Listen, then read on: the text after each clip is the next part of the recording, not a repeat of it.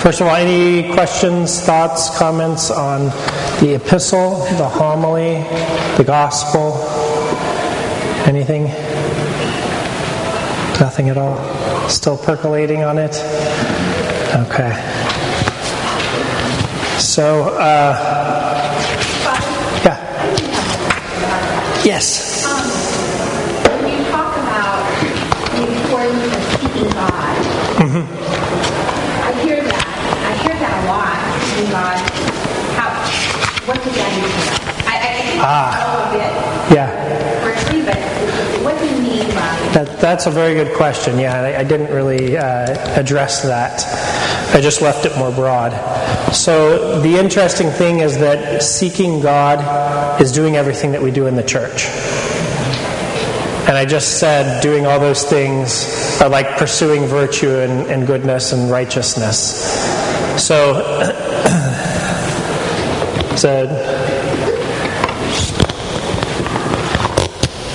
here's us. The interesting thing is this could be the Jewish people as well. Here's God. Okay. He gave us, and we could put here law, if we're talking the Jewish people and the Pharisees, or we could say the faith, the practice of the faith. When I say faith, I mean the practices. Okay. He gave this to us. Okay. To the people of the Old Covenant, the law. To us, He gave our Orthodox Christian faith, practice, whatever you want to call it. Okay. And this is a vehicle for what? For access to God.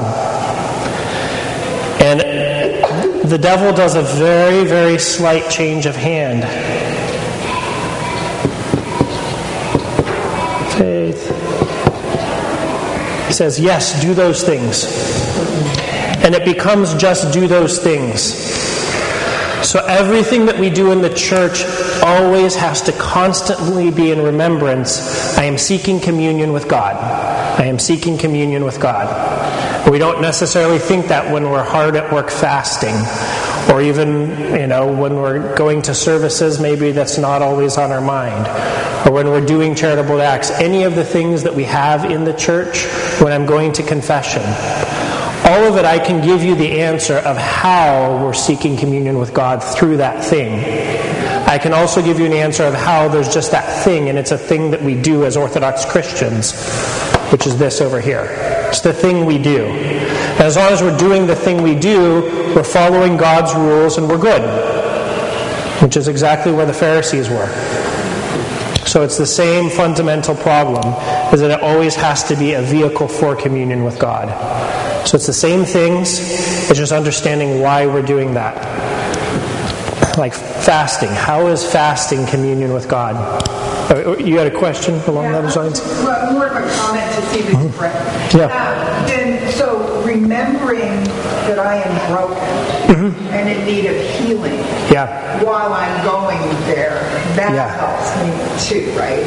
To remember it's God. Instead of doing it because then I'm a good person. But I'm doing it because I'm broken. I can't do it without Him. Yeah, and this is all the speakings and writings of our saints, which is, I can do nothing. And then you look at them, it's like, well, you're doing 1,000 prostrations a night, you're doing all-night vigils, you're going out and feeding hundreds of people every day, and they say what? I can do nothing. Why? Because they're only doing those things for communion with God, and they're completely living in the reality, which is all the things that I am doing, I'm not doing. God is, through me. Do you see? It's a very subtle difference, but a very important difference. So back to that question I asked. How does fasting have anything to do with communion with God? You guys can answer. Go ahead. This isn't a rhetorical question. How does fasting have anything to do with communion with God? Yeah. By weakening our body and our will, we're allowing our spirit to be stronger in the faith of communion with God. By, what was the first part about our body? Weakening our own will. By weakening our will and our body. we're making our spirit stronger. Exactly. So fasting is that I begin to see what I'm already enslaved to. And then only through fasting do I begin the work of fixing that by God's grace again. So when I'm not fasting, I can have all kinds of delusions about how easy it is for me to not eat certain things, or I just eat what I feel like, and I can choose not to eat that. But then, boom, the fasting period enters, as we're just about to enter into. And I realize, wow, actually, I'm totally enslaved to my body. My body says, eat that meat. And I go, oh man, it's like taking all of my will just to not eat that thing. So it's only when I'm fasting that I actually see that. Is that true in me at all times? Of course, it is.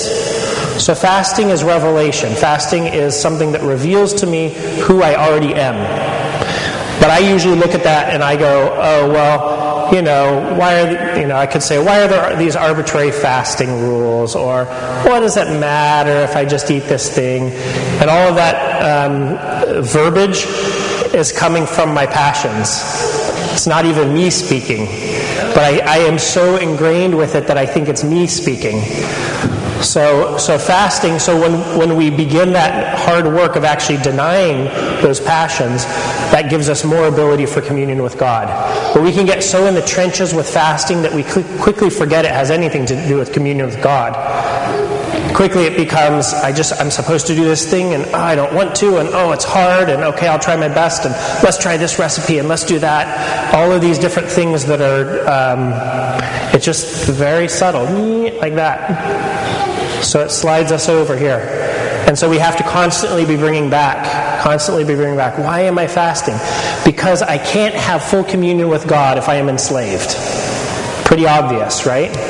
I can't have the freedom to commune with God if I am enslaved. So through the fasting, then I begin to get out of the slavery, and then I have the freedom to pursue God. So I don't know if that Lois begins to get at it. So that's the interesting thing is, you look at let's say it's not the publican who's a tax collector, he's doing all these rotten things. Let's just say it's the average Joe Schmo in the synagogue. Okay? You have the average Joe Schmo in the synagogue doing the exact same thing, saying, God, have mercy on me. And then you have the Pharisee who's saying, I'm the greatest and all of these things, right? And the interesting thing is between those two, they're both doing the exact same thing. Okay, because when we talk about a publican, a tax collector, we say, he's doing all these rotten things as well. But let's just say an average person, okay? They're doing the same thing. But one is seeking communion with God. The other one is doing what he's supposed to, so he can say, God, I'm good with you. I got it all figured out. Thanks for giving me the rules. I'm following them, so I know you're going to give me salvation. You see? And of course, none of us actually talk exactly like that, but the temptation to make the action, and this is where the Protestant Reformation was getting something right. They said there's something about these works that isn't quite right. And what they said is just throw them all out. They said it's only faith, no works. And so they've been going off in the wrong direction since then. But in fact, what they were talking about is right, which is there's something about the works that's very dangerous, because it can be easily detached from God and become its own thing. So, this is always true for all of us, all of the time. That's not adamant enough. So, everything that we do in the church, when I get up in the morning and I go to church on Sunday, I'm seeking communion with God. When I get up and I don't want to pray and I pray anyway, I'm seeking communion with God. When I realize, I look at the calendar, it's a fasting day, I want to have communion with God. I'm going to fast. When I see a poor person on the street who looks like they might be half drunk, but they're asking for money, I want communion with God. I'm going to give my money away. It's not for me to decide how that person does things. So many, many opportunities in our life to keep it within that perspective is I want communion with God. Because why? Because then that's where you can put virtue, you can put righteousness, we can put things that we want even more. We want good things, right? We want truth, right? We want beautiful things, right? And the list goes on and on and on. These are all the things God is giving us. We're not getting for ourselves. And that's again where it gets difficult, because in this equation it's like I do this thing and now I'm a better person. It's like a feedback loop. I'm giving myself righteousness, virtue, goodness because I'm doing these things. It's totally separate from God. And that's why we also have to, this is where the humility comes in as opposed to the pride, to say it's all from God. All of these things are from God. There's nothing good in my life that's not from God. We have to be militant about that. Nothing that I do in my life is good. Doesn't mean I'm a rotten person, because God loves me and He created me. He desires me more than I desire my own self. But I'm not the source of good qualities. God is the source of those things. Whether He gave them to me at my birth or whether He gave them to me because I'm pursuing Him. Either of those ways, that's how I have these things. And anything else you could put here, anything that is of a positive quality is coming from God. Any questions on that? Thoughts? Critiques? Anything? So it's very hard. The good thing is in our Orthodox faith we have so many tools. So many tools. And I look at the rest of Christendom and I say it's sad. I feel bad for them because they don't have the tools that we have. But on the flip side, we can use all those tools to set up our own equation here. We can do that. And it's almost easier to do that because we have all the tools. And it's so hard to pray, and it's so hard to fast. And it's all about my will, and I'm going to force myself to do these things. Like I mentioned in the homily, about everything about church becomes spiritual feats. Like we look at Lent and like, okay, I'm going to do this. I'm going to buckle down, and I'm going to do these things, and maybe I get partway through Lent and I go, yes, I'm doing it. Right? All of that has to be constantly pushed back to God. So at the beginning, I say, God, help me. I know I can't do anything good, but I know that I desire you, and you've given this thing to me, this Lent, to me, so that I can be with you. And then all along the way, if there's any progress, the beautiful thing is with the freedom, if there's any progress, we go, thank you, God, I didn't do it. And if I just mess it up and muck it up all along the way, then I say, look, God, I tried to do it myself, please help me. Right? And we present God our brokenness. It's very freeing. It's humbling, but it's very freeing. So that's why humility is at the center of all of this. Like St. Anthemos said, humble-mindedness brings all of the virtues. Humble-mindedness, that everything I'm doing is towards God, and God is the one bringing this here. It will cause God to bring more of this.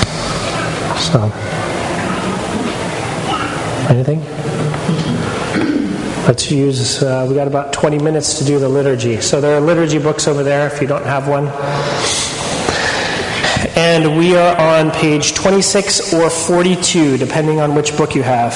If your pages are different at the bottom, then you're on page 42. If your pages are the same on the bottom, on both sides, then it's page 26.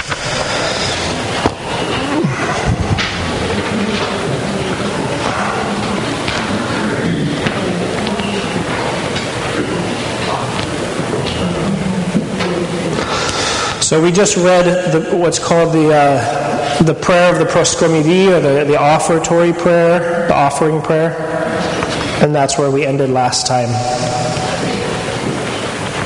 And just as a synopsis of where we've gotten, we just had the great entrance, and after the great entrance, there's the long litany that the deacon says.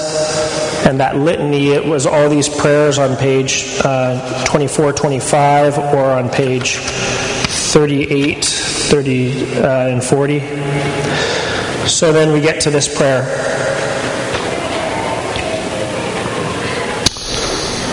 So this prayer, I don't think that I really described the prayer much, so I'll describe it a little bit more. It says, O Lord Almighty, who alone are holy. So again, it has the formula that I've talked about before, which is where we first talk about God's qualities and then we get to what we're asking. So, O Lord God Almighty, who alone are holy, who accept a sacrifice of praise from those who call upon you with their whole heart, That's something directly off of what we talked about today in the homily. Who call upon you with their whole heart. How many of us offer our whole heart to God?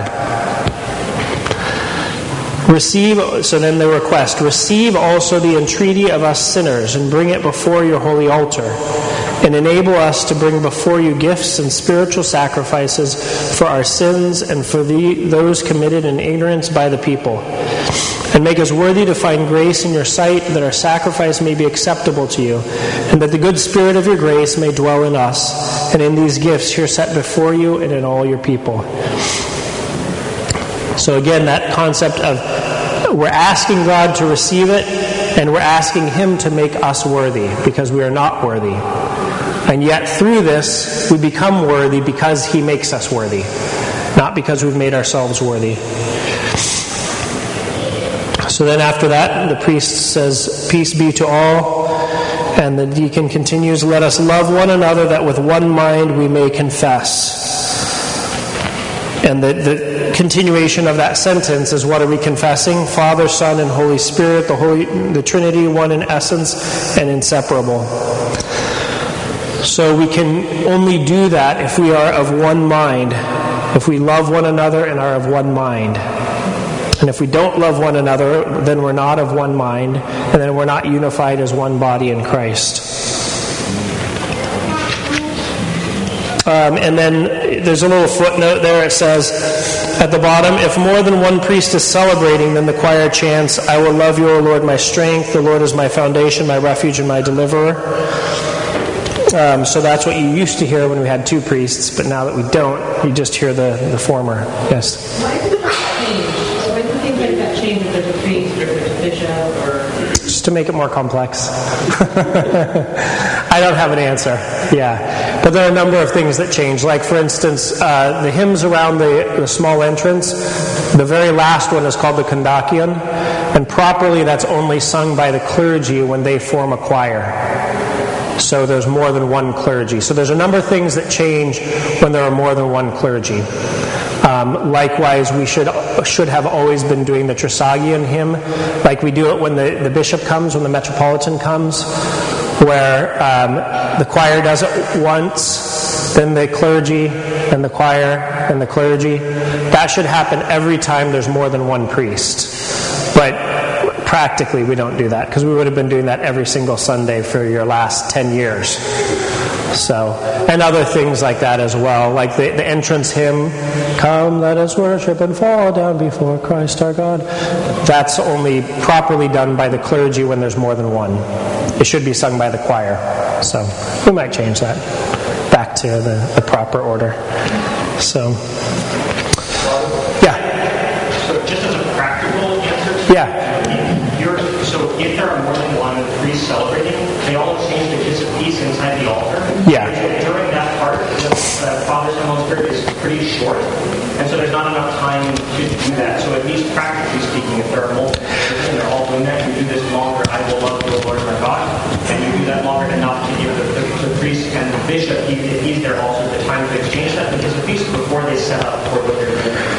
Yeah, and also these words are actually the words that the priest says at that time. So right after I give the peace and the deacon says, let us love one another that with one mind we may confess, I bow 3 times before the altar which has the gifts on it, and then I say those words at the footnote. I will love you, Lord, my strength. So the choir is sort of saying what the clergy are saying when there's more than one. So... Okay. Then we have the doors. The doors. In wisdom, let us be attentive. So this is again hearkening back to the time at which the catechumen had already been politely asked to leave. So it's just the faithful. But now just to make sure, we're going to shut the doors. Because what is occurring in here is a miracle beyond description. And something that those who are not initiated into the faith can't comprehend. So that's why the church for many centuries, that was the practice. But now also for many centuries, it has not been the practice of the church to have the people leave and to close the doors. But that's where that comes from. How recently was that changed? It's been centuries. Many centuries. They still exist in some parishes. Yeah, in the monasteries. Well, I would say those parishes have reverted to the earlier practice. It has not been the practice in the church. In the monasteries, I don't think they closed the doors, but the catechumen they're actually not allowed in the nave in the first place. So there's no departure of the catechumens. They're already in the narthex from the beginning of the service. So again, monasteries practice a more austere faith, and so they're being even more precise to make sure that this is something that is reserved for the faithful. So, yeah, good questions. So we get to the creed. Interesting that the doors close right before the creed, because this is the definition of our faith. So I have a little vignette for you. How many of you have cried saying the creed? What? I didn't. That's a wonderful blessing. It's a wonderful blessing. May you all be blessed with that. I was on Mount Athos at Simonopetra for the feast of the Dormition, and there was this talented chanter who just came and chanted with them. Very talented, an older fellow. And he was tasked with reading the creed. And he was trying to hold back the tears, but you could tell very clearly that he was moved by this. It was a testament to me, because I might be like many of you, where we read this kind of in rote. Anything we repeat a lot, we just kind of say it quickly and get done with it.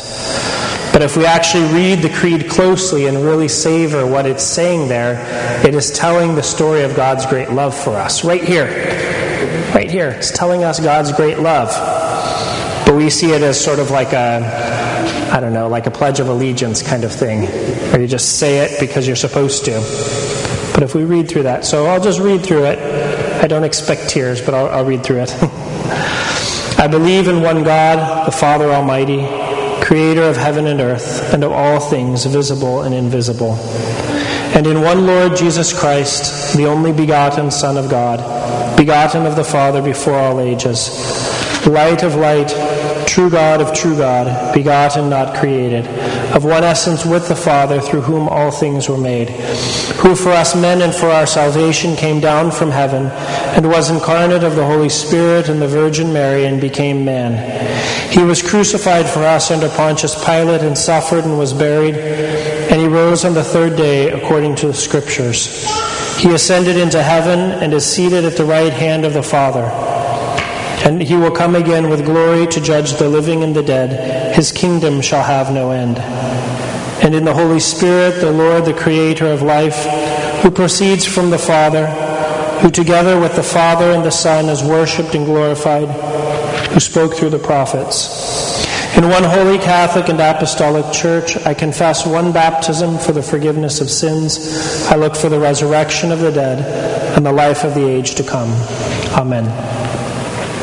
Now, I won't spend time going through the creed. That's something, if you really want that, come to the basics of Orthodoxy. Because time won't allow to go through all the different theological truths that are in this. I wanted to read it more as a reflection for us to hear those words through the lens of God's love. I will say just briefly that the very first word in Greek, pistevo, in English, I believe, the two words are one in Greek.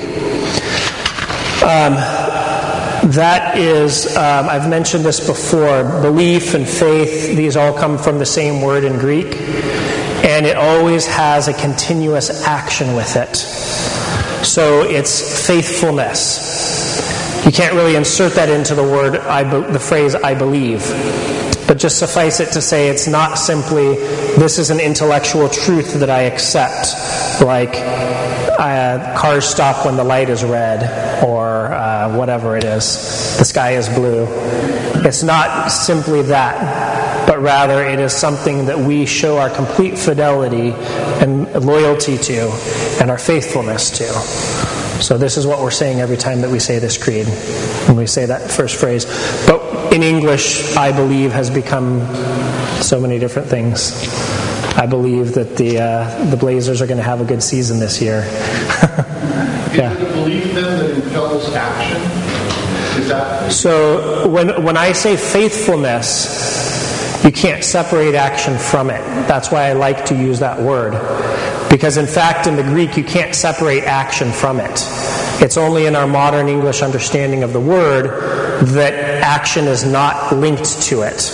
And in fact, I would even say it's so far removed that you would have to additionally say, oh, and I'm also going to do this action. I believe, and also I'm going to do this action. And we've gotten that far as well, again, because of the Protestant Reformation. Works, right? We're against, Protestants are against all works, so we cannot say that belief has anything to do with any concrete action, which in practicality is ludicrous. You can't be faithful to anything in your life unless action is behind it. How does a man say, I'm faithful to my wife? By not cheating on her ever, right? You can't just say those words and then go do something that's the opposite. Anything. How do I say I'm faithful to the country? Well, because I don't, I vote, I this and that. Every other aspect of our life, that's the fact that action is with it. But in the things of the Christian faith, because of the Protestant Reformation, they're very separated. I would say intentionally even. So, but you can't do that in the Greek. So, yeah. Did that answer that? Okay. So, 5 minutes, is that right, Kendall? Yeah, okay. 8 minutes, there we go, good. Okay. So,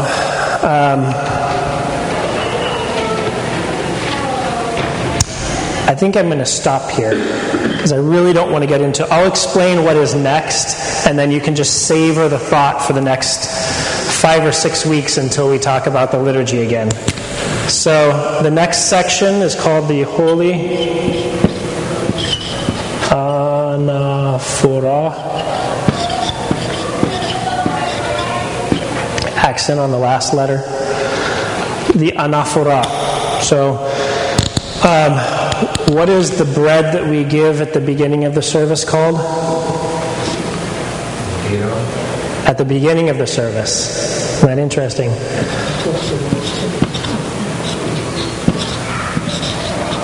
I'll say plural. Prosphora is plural, or prosphoron. Okay. See a difference? You can do an F or a PH, doesn't matter either way.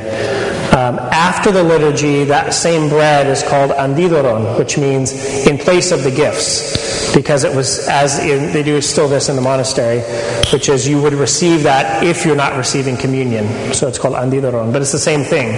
But before, it's called the prosphora, or prosphoron is singular, and this is a preposition, and this is a verb, or comes from a verb, and it means the thing that is brought forward. Brought forward. Okay? So this still has the same verb root, which is something that's brought, but we have a different preposition in front. Anyone who doesn't know Greek want to guess at what that preposition means? This one means forward. Roughly. I mean, prepositions have a lot of different definitions or uses. Any idea about this? So instead we're bringing it what? We're not bringing it forward. Good guess. Yeah, because you're seeing sort of like the circular with the ana. Not quite. So this preposition means up. Up. The ascension is called analipsis. The resurrection is called anastasis.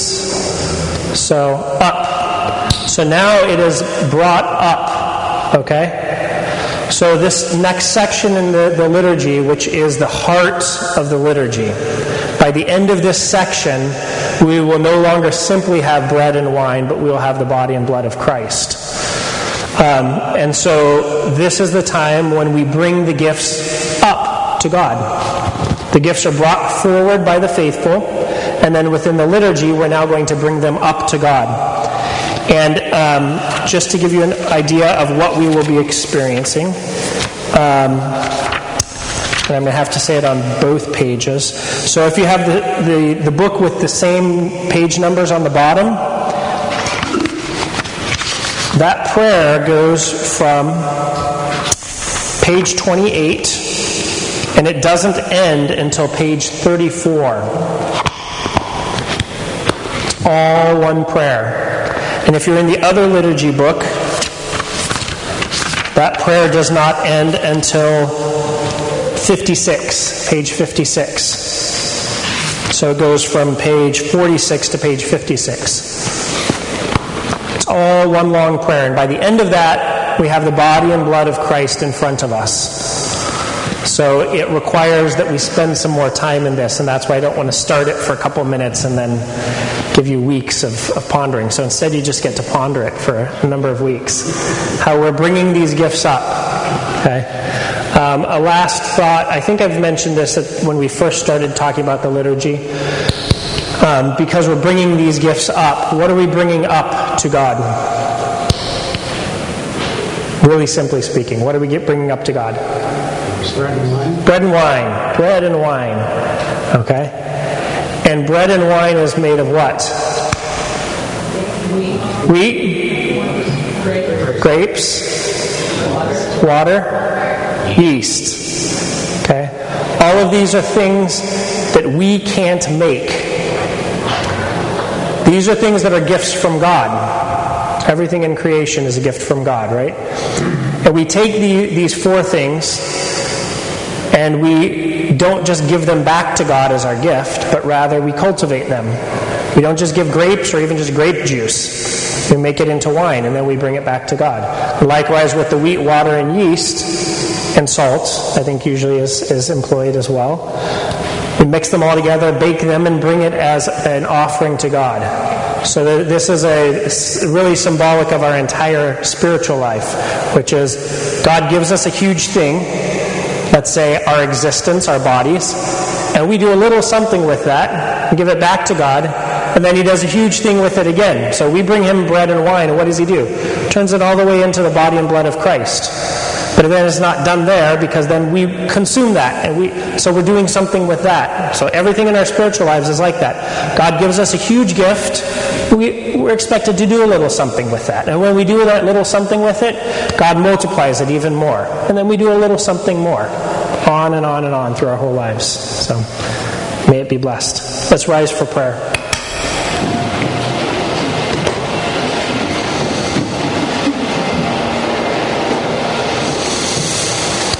Christ our God, we pray that our entire life may be an anaphora, an offering that we offer up to You, that every aspect of our lives may have You permeating it, and that we may dwell in You throughout our lives. Amen.